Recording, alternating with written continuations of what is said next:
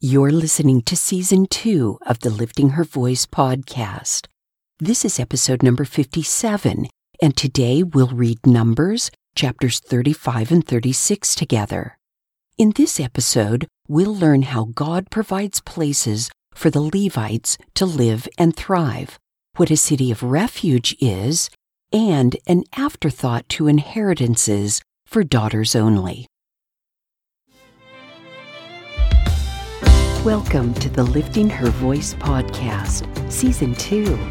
I'm your host, Joy Miller, and I invite you to grab your Bible and join me from the beginning, simply reading God's Word together.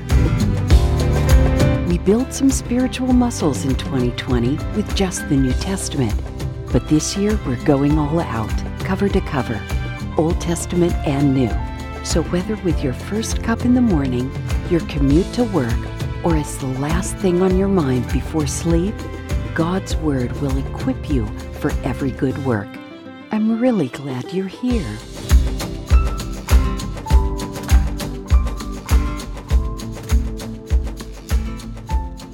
Numbers chapter 35. The Lord again spoke to Moses in the plains of Moab by the Jordan across from Jericho. Command the Israelites to give cities out of their hereditary property for the Levites to live in, and pasture land around the cities. The cities will be for them to live in, and their pasture lands will be for their herds, flocks, and all their other animals. The pasture lands of the cities you are to give to the Levites will extend from the city wall 500 yards on every side. Measure 1,000 yards outside the city for the east side, 1,000 yards for the south side, 1,000 yards for the west side, and 1,000 yards for the north side, with the city in the center. This will belong to them as pasture lands for the cities. The cities you give the Levites will include 6 cities of refuge, which you will provide so that the one who kills someone may flee there. In addition to these, give 42 other cities. The total number of cities you give the Levites will be 48, along with their pasture lands. Of the cities that you give from the Israelites' territory, you should take more from a larger tribe and less from a smaller one. Each tribe is to give some of its cities to the Levites in proportion to the inheritance it receives. The Lord said to Moses, "Speak to the Israelites and tell them, when you cross the Jordan into the land of Canaan, designate cities to serve as cities of refuge for you, so that a person who kills someone unintentionally may flee there. You will have the cities as a refuge from the avenger, so that the one who kills someone will not die until he stands trial before the assembly. The cities you select will be your 6 cities of refuge.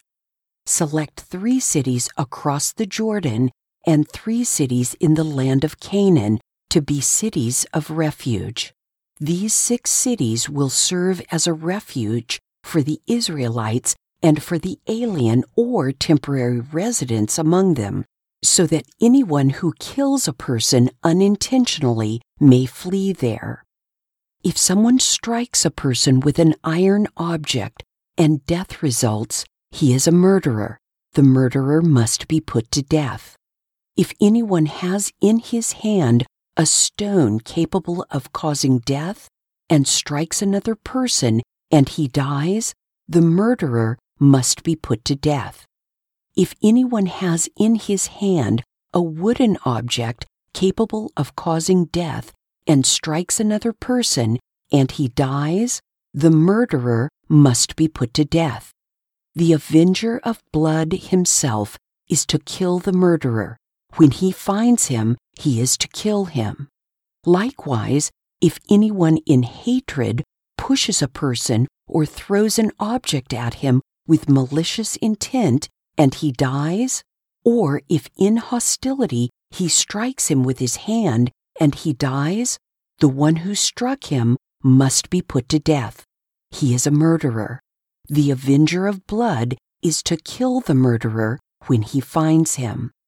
But if anyone suddenly pushes a person without hostility or throws any object at him without malicious intent, or without looking drops a stone that could kill a person and he dies, but he was not his enemy and didn't intend to harm him, the assembly is to judge between the person who kills someone and the avenger of blood according to these ordinances. The assembly is to protect the one who kills someone from the avenger of blood. Then the assembly will return him to the city of refuge he fled to, and he must live there until the death of the high priest who was anointed with holy oil.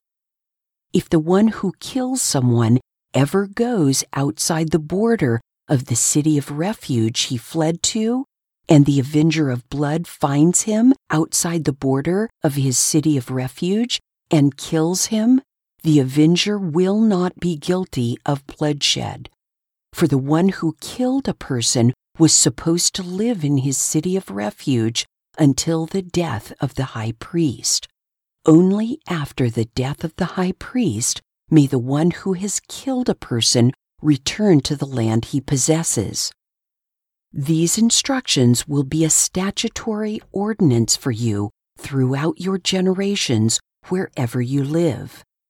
If anyone kills a person, the murderer is to be put to death based on the word of witnesses, but no one is to be put to death based on the testimony of one witness.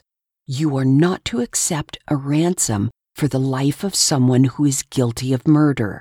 He must be put to death.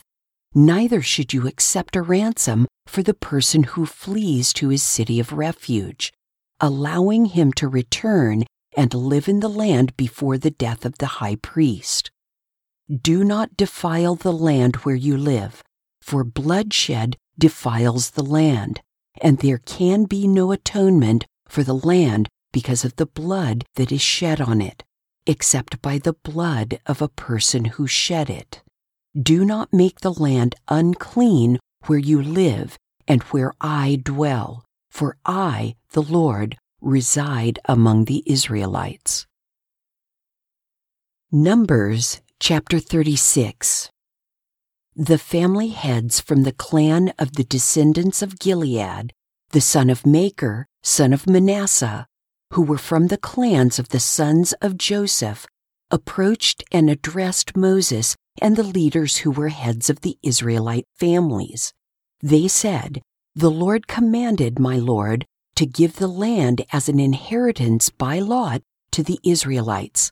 My Lord was further commanded by the Lord to give our brother Zelophehad's inheritance to his daughters. If they marry any of the men from the other Israelite tribes, their inheritance will be taken away from our father's inheritance and added to that of the tribe into which they marry. Therefore, part of our allotted inheritance would be taken away. When the Jubilee comes for the Israelites, their inheritance will be added to that of the tribe into which they marry, and their inheritance will be taken away from the inheritance of our ancestral tribe." So Moses commanded the Israelites at the word of the Lord. What the tribe of Joseph's descendants says is right. This is what the Lord has commanded concerning Zelophehad's daughters. They may marry anyone they like, provided they marry within a clan of their ancestral tribe. No inheritance belonging to the Israelites is to transfer from tribe to tribe, because each of the Israelites is to retain the inheritance of his ancestral tribe.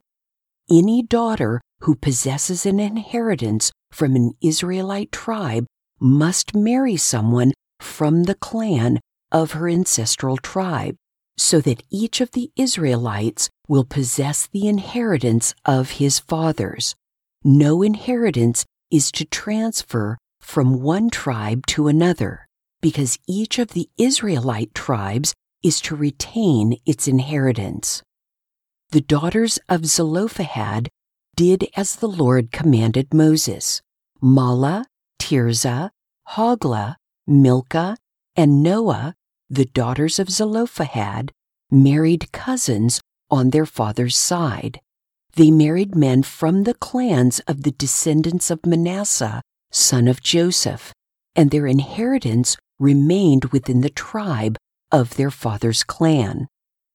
These are the commands and ordinances the Lord commanded the Israelites through Moses in the plains of Moab by the Jordan across from Jericho.